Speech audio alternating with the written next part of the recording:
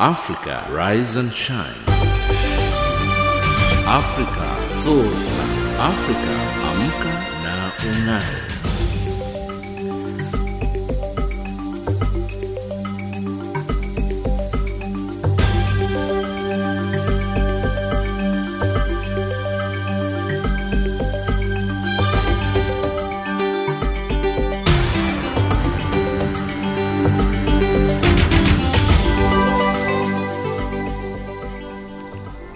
Good morning and a very warm welcome to Africa Rise and Shine. This is Channel Africa from an African perspective, and we're coming to you live in Johannesburg, South Africa.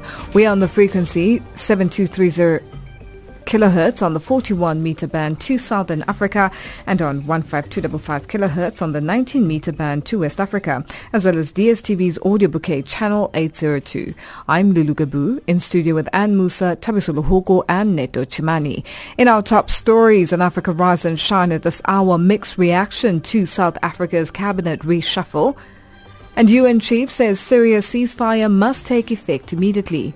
In economics news, Namibia's Faisal Fresh Produce joins Agro-Marketing Trade Agency, and in sports news, Team South Africa make final adjustments for Commonwealth Games. But first up, the news with Ann Musa.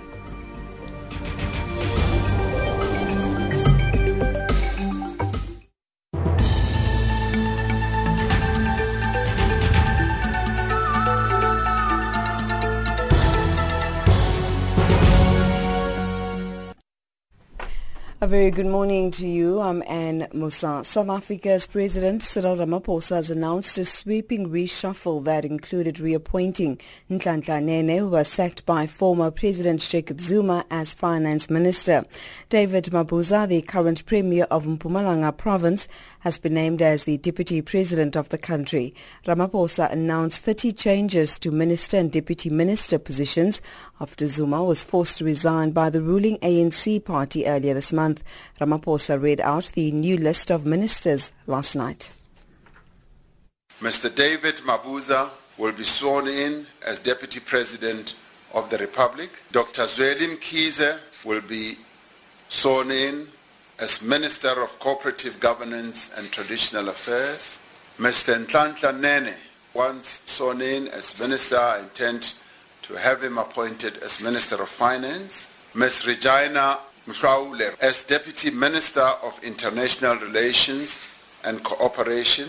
All these new ministers and deputy ministers will be sworn in Cape Town. The others who can't be sworn in will be sworn in on other days during the week. Botswana has blamed Congolese President Joseph Kabila for his country's humanitarian and security crisis. Western powers have repeatedly criticized Kabila, whose mandate expired in December 2016, but African countries have been more gently urging progress toward long-delayed elections, but avoiding direct condemnations of Kabila. Botswana's statement comes after the resignation of Kabila's close ally Jacob Zuma as South African president added to uncertainty about his standing among key African states. Kabila is facing mounting pressure in the streets to organize prompt elections. Security forces killed at least 2 people at a church-led march on Sunday. More than a dozen protesters have been killed since December. A United Nations report says 2/3 of the South Sudanese population, around 7 million people, could face severe food insecurity in the coming months without sustained humanitarian assistance and access. Concerns have also been raised in the report of a return to famine-like conditions place over 150,000 people, including almost 30,000 children, in immediate risk. The world's youngest country finds itself in the midst of a 4-year civil war and multiple failed ceasefires and peace deals. The Secretary General spokesperson Stéphane Dujarric. The period of great risk will be a lean season between May and July. Particularly at risk, 155,000 people, including 29,000 children who could suffer from the most extreme levels of hunger. In January, 5.3 million people, or nearly half of the population, were already struggling to find enough food each day and were in crisis or emergency level of food insecurity. This represents a 40% increase on the number of severely food insecure people compared to January 2017. improved access, and a massive humanitarian response succeeds in containing and averting famine last year. Despite this, the food insecurity outlook has never been so dire as it is now. Our colleagues warn that progress made to prevent people from dying of hunger could be undone, and more people than ever could be pushed into severe hunger or famine-like conditions. The death toll from last week's food protests at a refugee camp in Rwanda has increased to 11. Rwandan police broke up a crowd demonstrating against a cut in food rations. Police had reported 5 Congolese refugees were killed and more than 20 injured in the incident last Thursday. It followed days of sit-in protests against the reduction in food aid at Kiziba refugee camp in western Rwanda. The United Nations High Commission for Refugees has released a statement saying 11 refugees died at 2 locations. And finally, the Nigerian military says troops were withdrawn from Dapchi town days before an attack on a school there, during which over 100 schoolgirls were abducted because the area was secure. Earlier, the governor of Yobe State, where the attack took place last week, blamed these armies' withdrawal for the abduction. The BBC's Stephanie Hageti reports. The statement is an admission of sorts. In it, the army acknowledge that troops were pulled out of Dapchi town in the run-up to the attack last Monday. But it claims that soldiers were redeployed because Dapchi was considered relatively secure. It was the job of the police, it said, to continue to secure the town. It wasn't until 6 days after the attack that the government acknowledged that 110 girls were taken. And that's the news headlines at 8:30 Central African Time. Africa, rise and shine. Africa, zorka. Africa, amka na ung'are.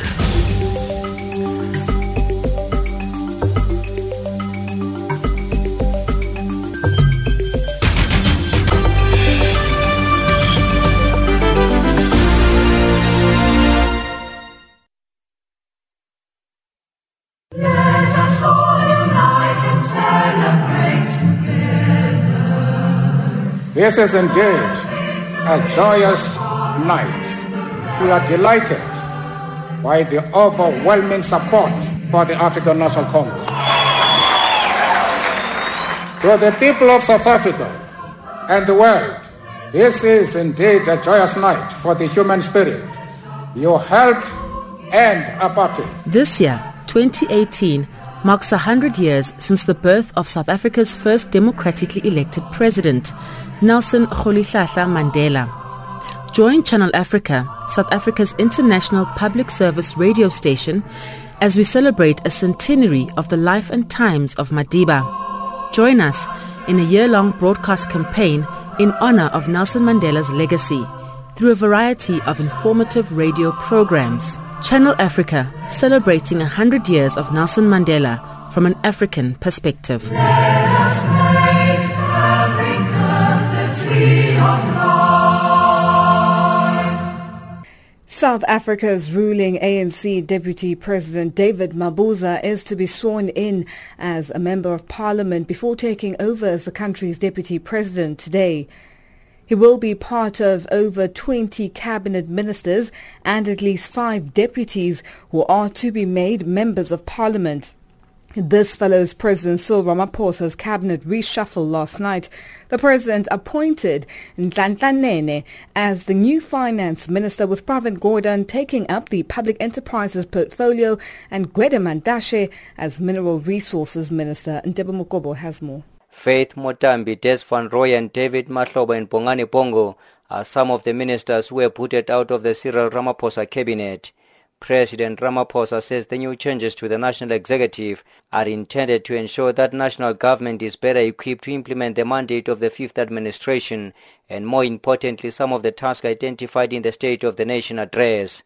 In making these changes, I have been very conscious of the need to balance continuity and stability for the need for renewal, economic recovery and accelerated transformation in our country. And with criticism that the administration of former President Jacob Zuma had a bloated cabinet, President Ramaphosa says they are now on course to review the number of government departments, insisting that this should be finalized soon. As indicated in the State of the Nation address, we have begun a review of the configuration, the size and the number of national ministries and departments. We will retain existing ministries and departments until that review is completed. Once it is completed, we will then be able to make the necessary announcements. Meanwhile, President Cyril Ramaphosa has named David Mabuza as the country's new deputy president to be sworn in with a number of other cabinet ministers and deputies. Mr. David Mabuza will be sworn in as deputy president of the Republic. Dr. Zweli Mkhize will be sworn in as Minister of Cooperative Governance and Traditional Affairs. Mr. Nhlanhla Nene, once sworn in as Minister, I intend to have him appointed as Minister of Finance. Ms. Regina Mhlawule as Deputy Minister of International Relations and Cooperation. All these new ministers and deputy ministers will be sworn in Cape Town tomorrow. The others who can't be sworn in tomorrow will be sworn in on other days during the week. Other prominent appointments include Nhlanhla Nene as Finance Minister, Pravin Gordhan as Public Enterprises Minister, Bheki Cele as Minister of Police, and Gwede Mantashe as Mineral Resource Minister. Dr. Nkosazana Dlamini Zuma, who ran against him in a highly contested race for the ANC presidency 2 months ago, has been appointed Minister in the Presidency for Monitoring and Evaluation in what has been seen as an effort to foster unity within the party. I am Tebo Mokobo in Pretoria.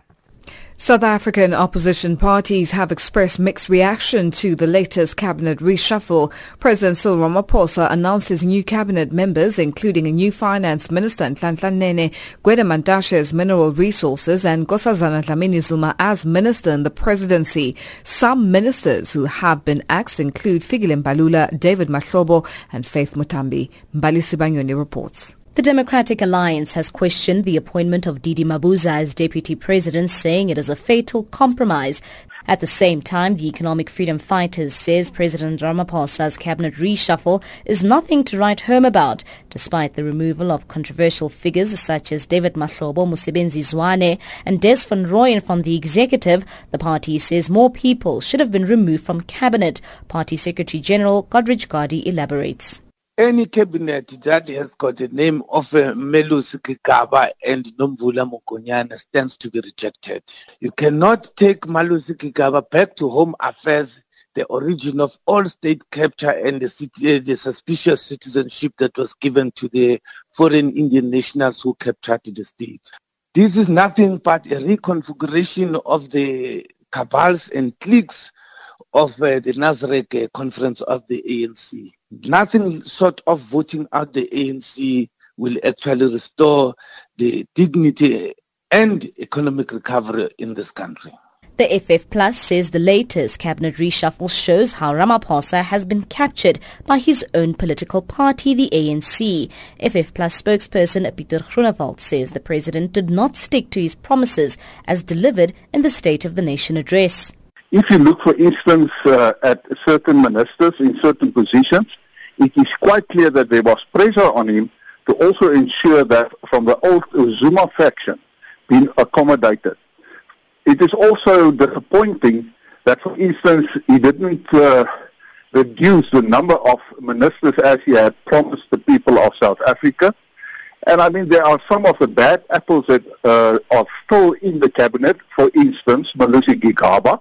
He's back at Home Affairs, and that's actually where all the problems actually started. Meanwhile, alliance partners have expressed their satisfaction with the latest restructuring of cabinet, with the SACP saying the ANC has heeded its long-standing call of reshuffling cabinet. SACP spokesperson Alex Mashilo says they were consulted before the president took his final decisions. We are happy about the consultation process that took place because that marks a radical departure. Firstly, from the era where we just see cabinet announced at night when we are sleeping without consultation.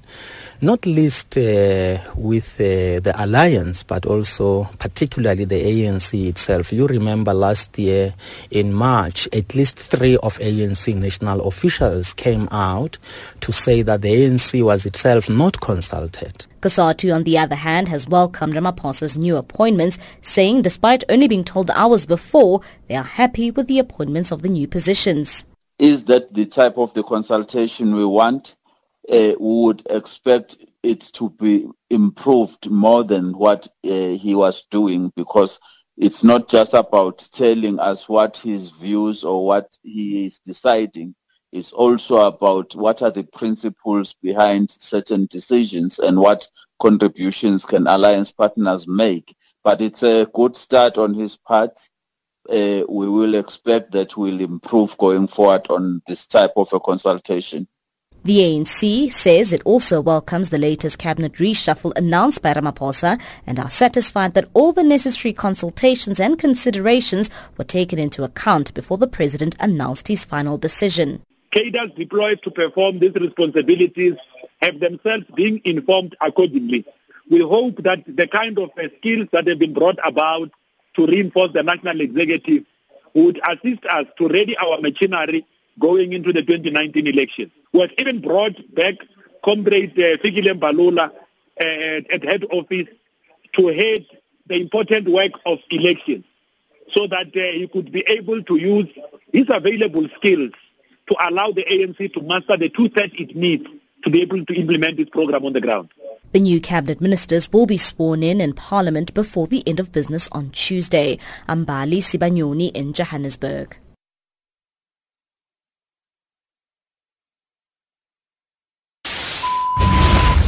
Channel Africa. Colton Addis Ababa. Silvanus Kalemera, reporting for Channel Africa in Kigali. Africa, rise and shine. I am Hilda Kekelwa in Zambia. This is Simon Muchemwa in Harare, Zimbabwe. Jean-Noel Bamwese, Channel Africa, Kinshasa. From an African perspective, listen to Channel Africa in English, Kiswahili, French, Silozi, Portuguese, and Chinyanja. This is Moki Kinzeka in Yaoundé, informing the world about Africa. Ntakwana Ngatani in Mohalizuk, Lesotho. And I am Dana Wanyonyi for Channel Africa in Mombasa.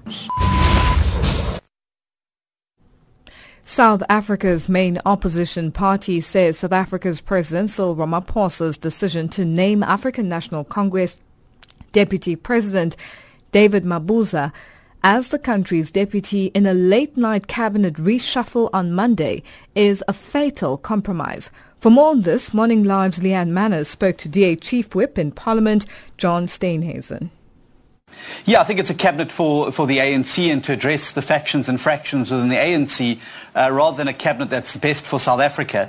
I think that the inclusion of Mr. Didi Mabuza as the Deputy President of the Republic, essentially a heartbeat away from the presidency, is a prospect so terrifying that it's hard to fathom. Clearly, this was a fatal compromise made at Nasrec by Mr. Ramaphosa, and he's now being forced to deliver on it. Mr. Mabuza is a deeply compromised individual. I think there has been some good appointments. I think here one thinks particularly of Naledi Pandor at higher education, Praveen Gordhan at public enterprise, and of course the return of Minister Nene to finance when he's sworn in again as an MP. But the big concern as well is the retention of many of the state capturists, the Zuptas, that are still in that cabinet. One thinks here particularly of Minister Malusi Gigaba, who has been found recently to have lied in court and violated the Constitution, and who, while he was originally the Minister of Home Affairs, granted the Gupta citizenship using his ministerial discretion to allow them to carry on their nefarious activities here in South Africa. He still needs to be held accountable for that. And I think that the retention of him, Mrs. Bathabile Dlamini, Nomvula Mokonyane, and a whole host of other compromised individuals will be the Achilles heel of the Ramaphosa cabinet and potentially his presidency. Yeah. I mean, I know that you've been, and particularly your leader, Mmusi Maimane, has been very, very vocal of Didi Mabuza as the Deputy President of South Africa, saying that this is a danger to the country. Why? Why is he using such strong words? Why would one say that our Deputy President is a danger? Well, I think that if one looks at his track record in Mpumalanga, where he's essentially run a gangster state, He's taken care of political opponents. He's maneuvered. There's a wide variety of skeletons relating to corruption, maladministration, and abuse of office. And his wheeling and dealing within that province is an open secret. Everybody knows it's been going on. But because he's essentially run that as a fiefdom, he's been able to get away with it. Bringing that now to the heart of the presidency with the appointing him as the deputy president, I think is severely compromised Mr. Ramaphosa's commitment to rooting out corruption, maladministration, and bringing clean government. And Mr. Mabuza is the clear antithesis of all these things that Mr. Ramaphosa says that he wants to achieve with his new government. Yeah, I mean, as you say, you have given credit where credit's due. I mean, we've seen the removal of many of the ministers that have been fingered for all kinds of corruption and links to the Gupta family. We talk about Mazobenzi Zwane, Des van Rooyen, Lynn Brown, David Mahlobo. They've all been removed. However, I know that there's those positions. You've spoken about Malusi Gigaba, who many have said he is young. He is somebody that, is still got a lot going for him and could perhaps add value, again, to the portfolio of Home Affairs. But there's Bathabile Dlamini in the position of the Ministry of Women, and I think a lot of people are raising questions about this particular development. Again, let's get your reaction to this. Well, I think, firstly on Minister Gigaba, I think it's important to realize that in all three ministries that he's held, they've all been dogged with Gupta scandals. Public enterprises, appointments to the boards, Home Affairs, the citizenship and naturalization granted to the Guptas, and in finance. But I think that Mrs. Dlamini again shows the example of why this has been done for the party rather than for the country. DA Chief Whip in Parliament, John Steenhuisen, speaking there to Leanne Manners on Morning Live. It is 8:22 Central African Time, and you're listening to Africa Rise and Shine. South Africa's opposition parties have had mixed reaction following last night's cabinet reshuffle by President Cyril Ramaphosa. Some have called the reshuffle as a recycling of ministers, as Nhlanhla Nene returned to the Treasury as finance minister following his firing in 2015 by then President Jacob Zuma. Now, the other move that got the nod is the appointment of Bheki Cele as police minister, as he is seen as a crime fighter. To speak to us more on this, we're now joined on the line by political analyst Dumisani Hlophe. Dumisani, good morning, and thank you so much for joining us on Africa Rise and Shine. Thank you. Good morning to you, Lolo, and to our listeners. Now, Dumisani, we've been talking about the cabinet reshuffle, when it would likely take place, and last night we almost saw a midnight cabinet reshuffle by President Cyril Ramaphosa. What's your take on this reshuffle? Is it appeasing the infighting within the African National Congress, as some have come out and stated, or is it just a move to ensure that, as he said, continuity in the work of government? Well, I think I missed the prediction by a day because I had guessed that's going to happen by Wednesday. So maybe I got that one right. Here's how I see it. I think there are three foundations that he based his reshuffle on. The first one is issues of good governance.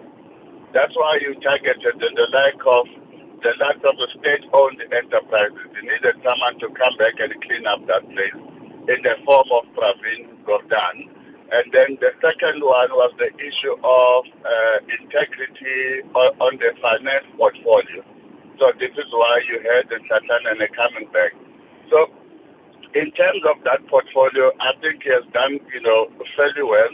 And I think the markets are going to be happy with that. And then the second foundation that he used, or basis, was the issue of performance. So if you look at that performance issues, then you understand that the likes of Kwanema Shamaite couldn't remain as the Minister of Foreign Affairs because South Africa's state as an international relation has so degenerated under her leadership. So she couldn't remain, in that position. And then there were challenges on performance issues around the water affairs that demanded that he remove the likes of Nomvula Mokonyane. just giving you a few examples. And the last consideration, by the way, it was internal political management issues within the ANC. So this is why you would have Bathabile Dlamini, who has not done very well at the social development department, moving into the presidency because she still remains the president of the ANC Women's League. So that's a political management issue. And, now, Dumsani, yes. Sorry, Dumsani, just to come in there, the issue of good governance, which is a welcome decision or a welcome appointment, and it has been welcomed by the opposition and Labour and so on. Integrity, as you say, in Nhlanhlanene, performance, seeing that Maite Nkwana Mashabane has been moved to a different portfolio. Let's talk about 2019 is just around the corner. The cabinet reshuffle happens. There was speculation that David Mabuza, as the ANC deputy president at the time, would only take over the reins as deputy after the 2019 elections. So the reshuffle, we've also seen Fikile Mbalula now being called back to the fold, working more in the ANC, focusing on the election for 2019. What's your take on all of these moves? As you say, there's a lot of internal political, issues that were being ironed out, and seeing Bathabile Dlamini being appointed the Minister of Women. Is this going to work in favor of the African National Congress, or is it going to work against them going forward? Look, it is going to work in favor of the ANC.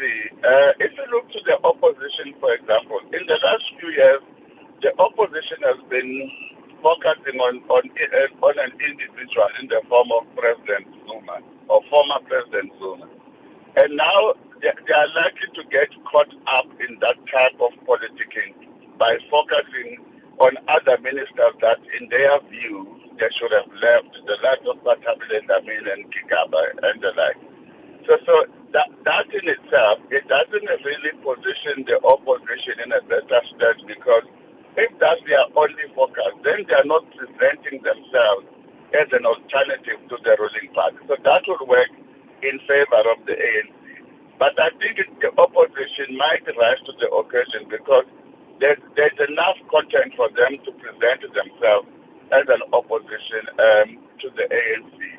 Now, internally within the ANC, it's going to work, because in the next few months, there's going to be some serious electioneering. And in most cases, electioneering has a tendency to bring some kind of harmony and unity of cohesion to try to fight and win in an election. So in the next few months, I don't expect any major internal problem within the ANC emanating from this reshuffle. Instead, I see them working a whole lot more closer. And having said that, Lulu, the real reshuffle and the restructuring of the cabinet will take place immediately after the election in 2019. That's where I was coming to. Yes, yeah. That's where I was coming to with regards to, we've seen this reshuffle, and just looking at the president's face or expressions as he delivered his very brief statement last night, after a couple of hours of the statement or the announcement being pushed forward and so on. He didn't look like a happy person. He looked like it's business and let's get it done and let's move forward. But 2019, as you stated, we're likely to see a very big cabinet reshuffle and the reduction of the numbers in terms of the cabinet. What's your take? Cabinet reduction, or is it going to happen before? No, I think there will be a cabinet reduction, but not only a reduction, it is going to be also the way that various government departments function. So you might find that in the economic portfolio, there's a serious restructuring of how issues of small business and economic development are being worked out. So don't be a reduction, but also a restructuring of how the different functions operate. But see, so I think for me, that is where the serious Ramaphosa cabinet team is going to come up. That at this point in time, he had to reach out to his own internal, let's say, opposition within the ANC. And they keep in mind that since he took over, he has been trying to adopt this Mandela style of leadership, of negotiation, consensus, and reaching, some kind of consensus for the decisions that he wants to take. I think even yesterday was caught up, in that sense. So it might work for now, but post-2019, his teeth will really have to show up. Dumisani, this is a developing story, and it is going to take another couple of months. Elections are just around the corner, and it's very exciting times in South African politics. Thank you so much for joining us. We'll leave it there for now. Thank you, dear. And that was Dumisani Hlophe, a South African political analyst, joining us on the line. It is 8:31 Central African time, and our headlines up next with Anne Musa.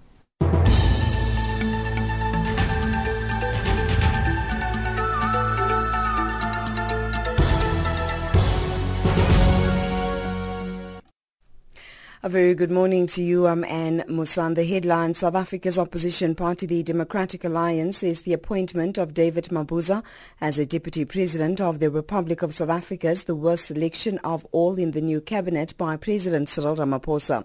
There will be a pause in the Syrian government's assault on the rebel-held area of Eastern Ghouta due to begin shortly, and the death toll from last week's food protests at a refugee camp in Rwanda increases to 11. Those are the stories making headlines.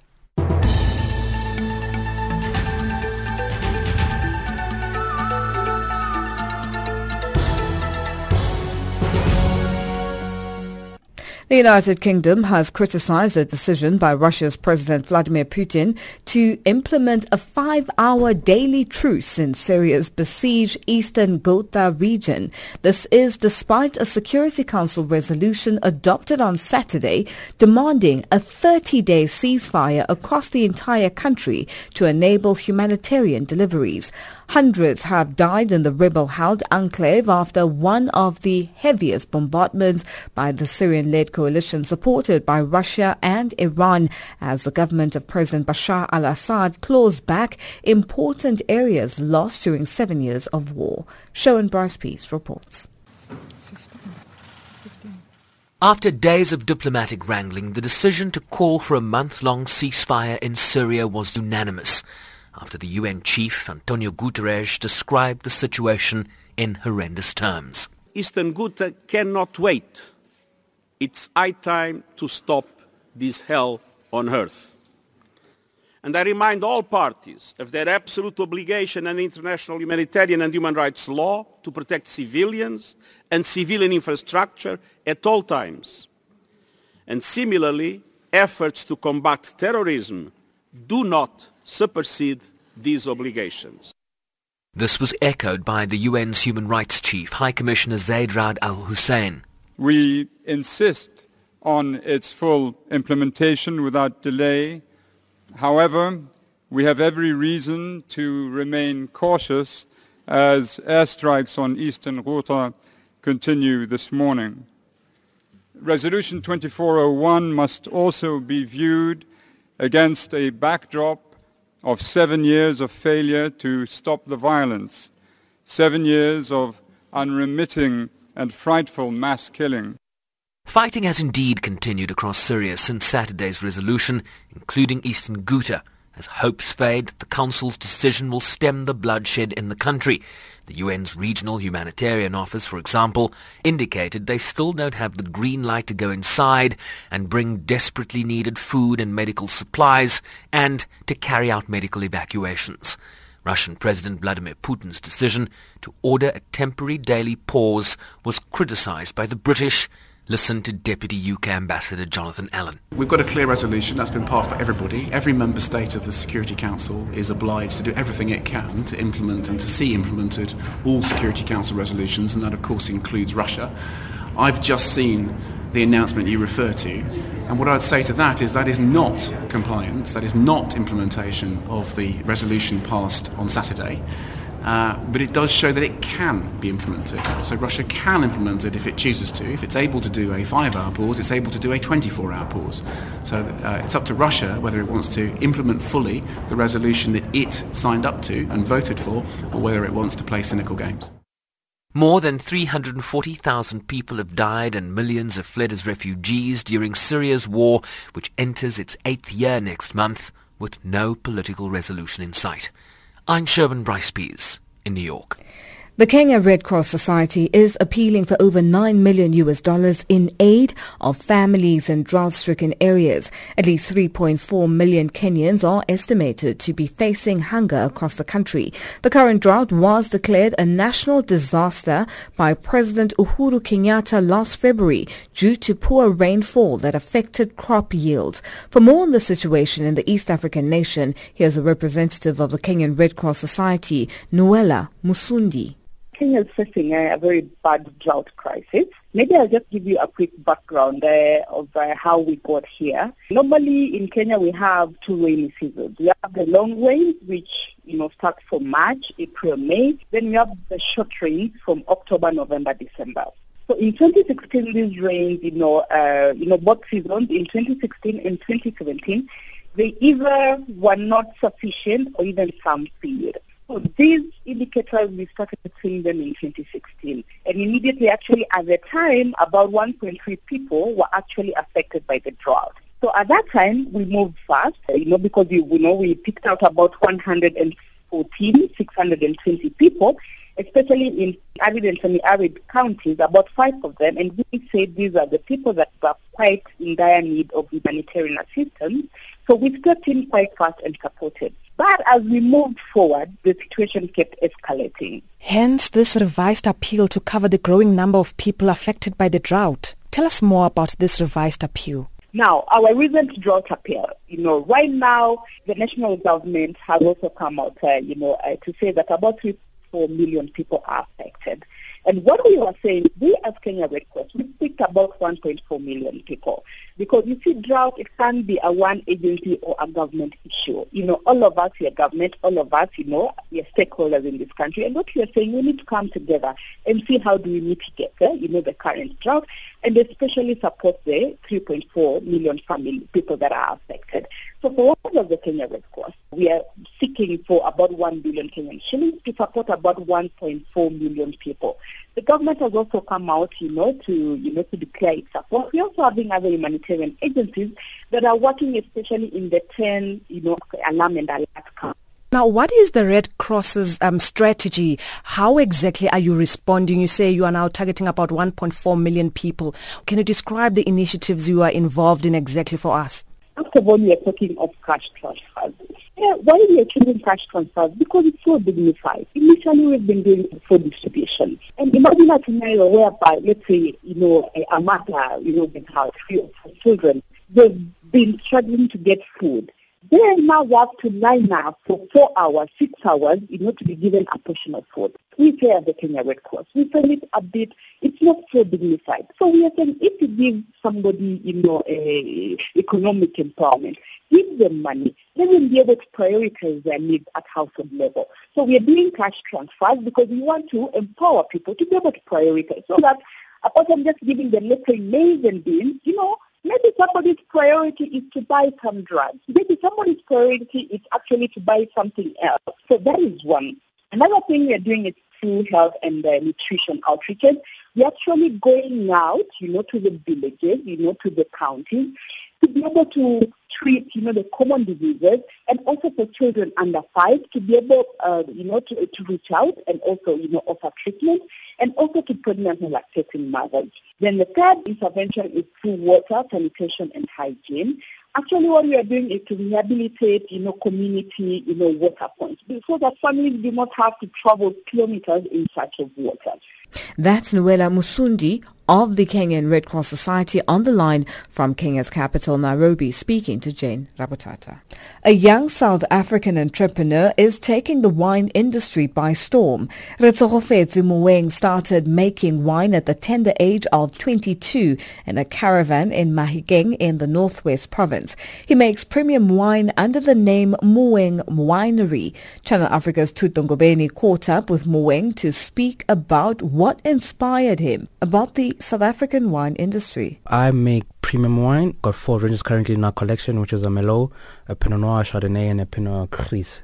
The process we take is that we buy the grapes from the various grape producers, and then we ship it to Joburg, and then we start our fermentation process from there on. You look very young. I'm sure a lot of people always ask you that question. Where did this passion for winemaking come from? And is it easy as a young person to actually pursue the winemaking industry? Start with the last question. It's not easy to be in the wine industry, primarily because you're young, and secondly because you're black. Because if you notice, wine is more of a generational industry. So we came in and you have 4 years worth of experience. So people still trying to figure out if you're really good at what you're doing or if you're just trying out certain stuff. So it's not easy.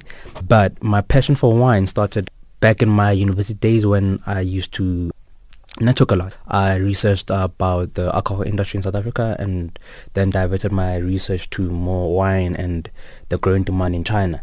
I used to consume a lot of it, and I started saying to myself, there's actually an expensive hobby. So I thought to myself, if we want to leave legacies as black people, but more importantly in South Africa, grow economies, we need to be partaking in certain industries. And wine for me was just one of those industries which I saw growth and which I felt that young people needed to be a part of.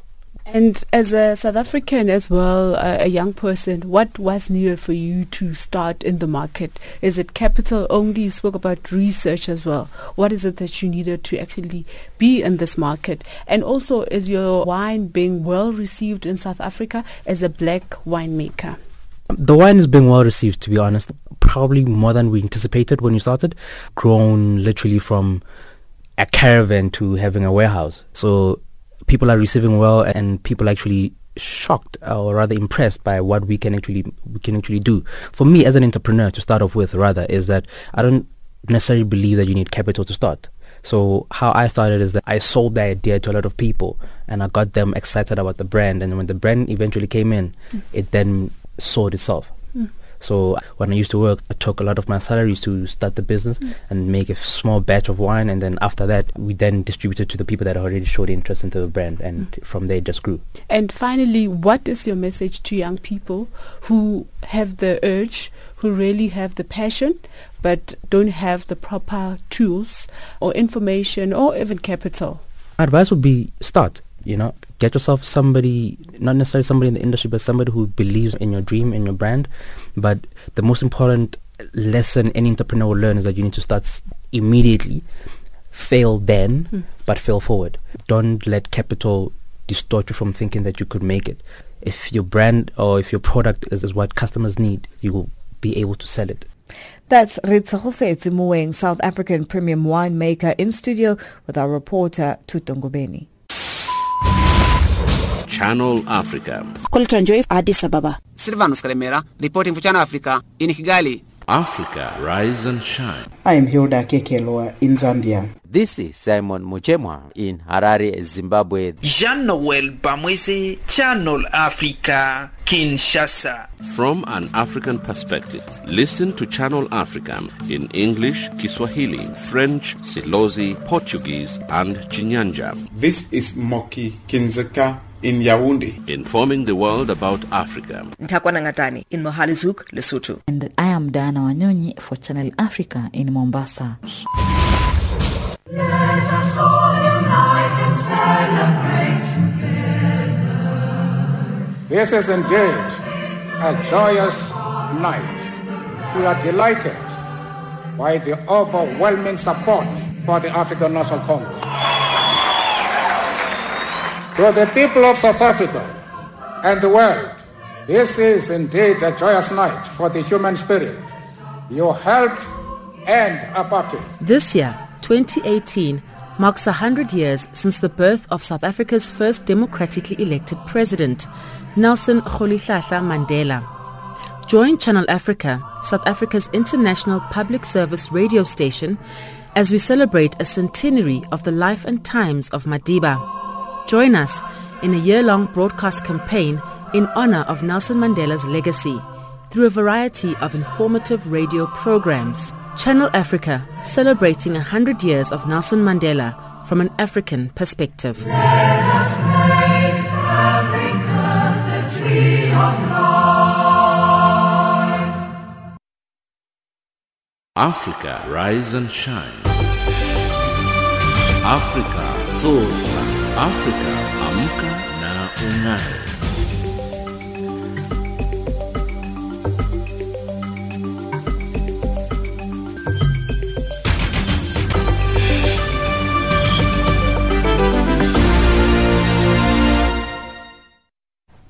It's 8:45 and our economics updates up next with Thabiso Luhuku.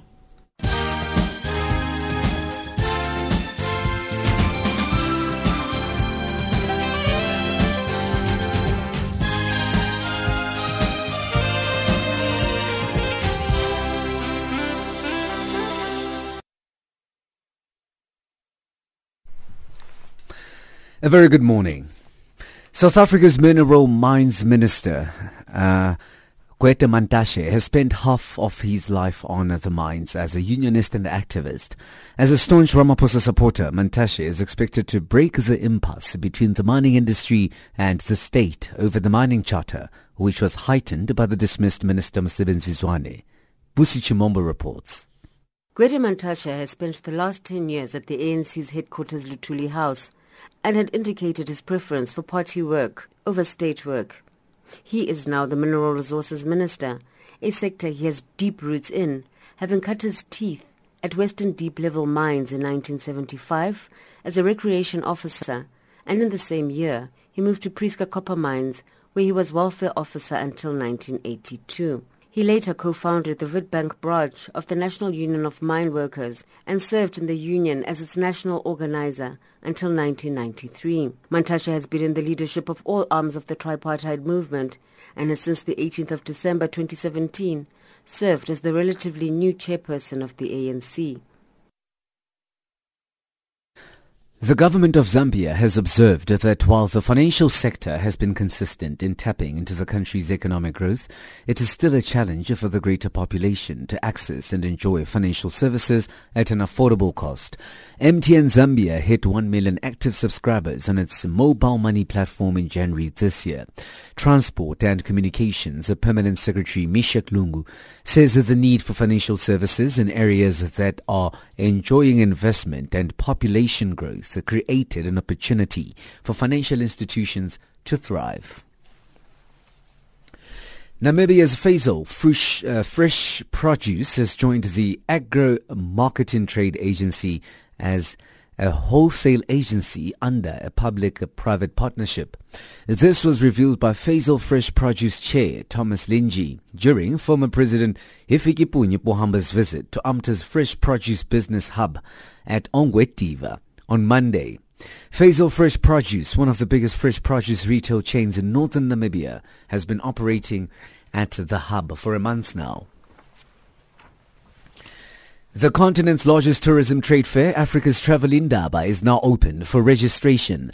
The annual event, previously known as Indaba, will run from May the 8th to the 10th under the banner Africa's Stories, Your Success at the Inkosi Albert Luthuli Convention Centre in South Africa's coastal city of Durban. Owned and managed by South African Tourism, Africa's Travel Indaba has over the past 37 years established itself as the continent's premier tourism trade show. The event attracts about 7,000 delegates from all over the world annually.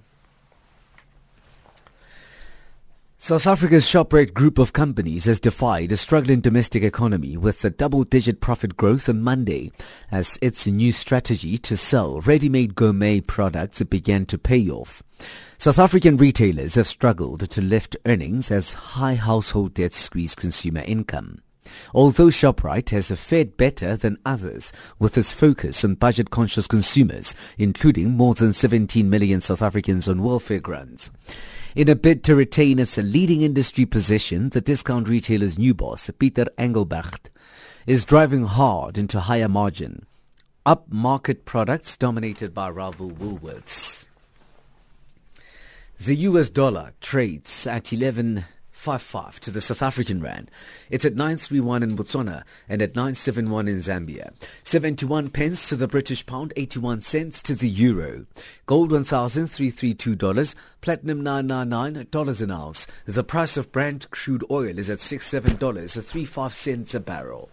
I'm Thabiso Lohoko from Channel Africa.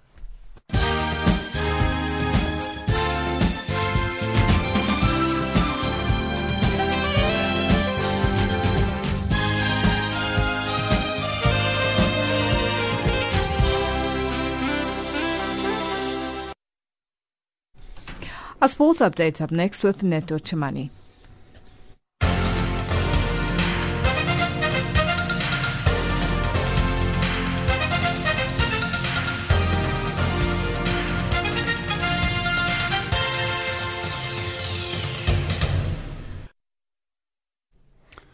Thank you, Lulu. A very good morning to all sport fans. Starting off with cricket news.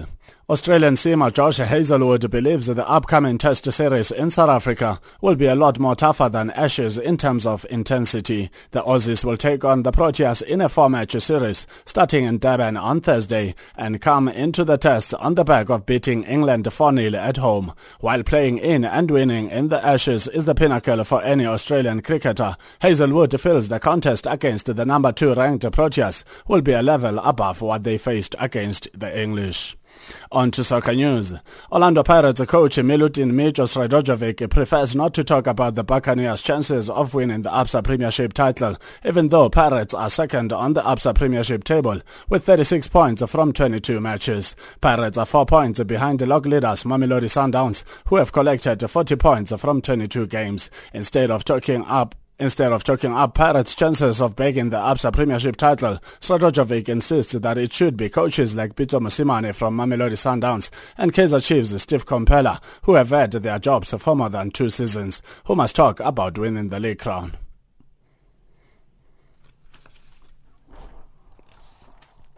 Nonetheless, Radojevic says Pirate supporters deserve something in the form of a trophy this season after the Buccaneers finished outside the top 8 bracket last season. Radojevic also revealed that he has a group of players who are eager to deliver. South African Premiership side log leaders Mamelodi Sundowns head coach Pitso Mosimane is not worried by his team's inconsistent form in the last few games. The Brazilians dropped 4 points last week in their 2 matches against Free State Stars and SuperSport United, while arch rivals Orlando Pirates closed the gap to within 4 points with a win over Chippa United. Kaizer Chiefs failed to take advantage when they dropped points against Bloem Celtic. We are still in the pole position. How many points? Today, how many points? How many points are we? You must also understand the games are getting lesser. Don't go with the talk of this or that. The games are getting lesser. And you know the derby is coming again. Maybe this point is good. You know what's going to happen there. You know? So how do you know Chiefs is going to win the derby? We're going to beat Paris. Are you sure? And what do you usually get there? True. Oh, okay. You said it, I never said it. You know, so maybe that's why the derby draw is still good. How can I worry about somebody who still has to pass? I've got a lead. Okay, it's not a really, really big convincing lead, but who's convincing? On to rugby news. The Springbok Sevens team may have won 3 of the last 5 USA Sevens tournaments, but they will not be resting on their laurels this week as they start their defense of the title in Sam Boyd Stadium in Las Vegas on Friday. The Blitzboks will face Wales and Canada on the first day of the tournament and will not take anything for granted in the Nevada desert. In the 5th tournament of the World Rugby Sevens series, Ryan Oosthuizen, Selvin Davids and Mola du Plessis will play in their first Las Vegas year's tournament, but according to coach Neil Powell, this will not impact on their performances. Among the experienced group, 4 players have played in more than 50 tournaments for the Blitzboks, and one of them, Cecil Africa, has scored 210 points at this venue, including 27 tries. The other veterans are Kyle Brown, Broco Dupree, and Philip Sneyman. And finally, in tennis news, an 18-nation World Cup of Tennis finals is planned as the International Tennis Federation ITF revamps the Davis Cup. The week-long event, which would be held in November, has been unanimously endorsed by the ITF's board of directors and could start in 2019. The ITF has outlined a 25-year, $3 billion plan with an investment group founded by footballer Gerard Piqué. A 2/3 majority at the ITF annual general meeting will be required for final approval of the proposals. That meeting is scheduled to take place in Orlando in August. Thank you for choosing Channel Africa. Stay tuned for programming, news and sport from an African perspective. More sports news in the next hour.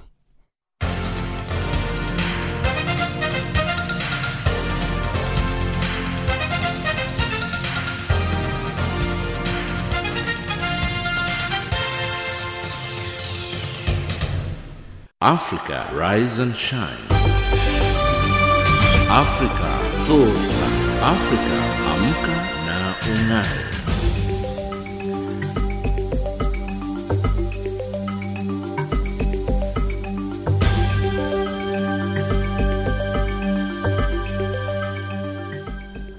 Recapping our top stories on Africa Rise and Shine at this hour. Mixed reaction to South Africa's cabinet reshuffle, and UN chief says Syria ceasefire must take effect immediately. That wraps up Africa Rise and Shine today. From myself, Lulu Gabu, producer Pumuzo Ramagadza and Tutongobeni, technical producer Mario Edwards and the rest of the team, thank you for joining us. For comments about our show, send us an email at info@channelafrica.co.za or tweet us at Rise Shine Africa, or send an SMS on 277-969-57930 or WhatsApp on 277-6300-3327. Now taking us to the top of the hour for the news on the frequency 7230 kHz on the 41 meter band to Southern Africa is Huma Sekela with a song titled Timlela.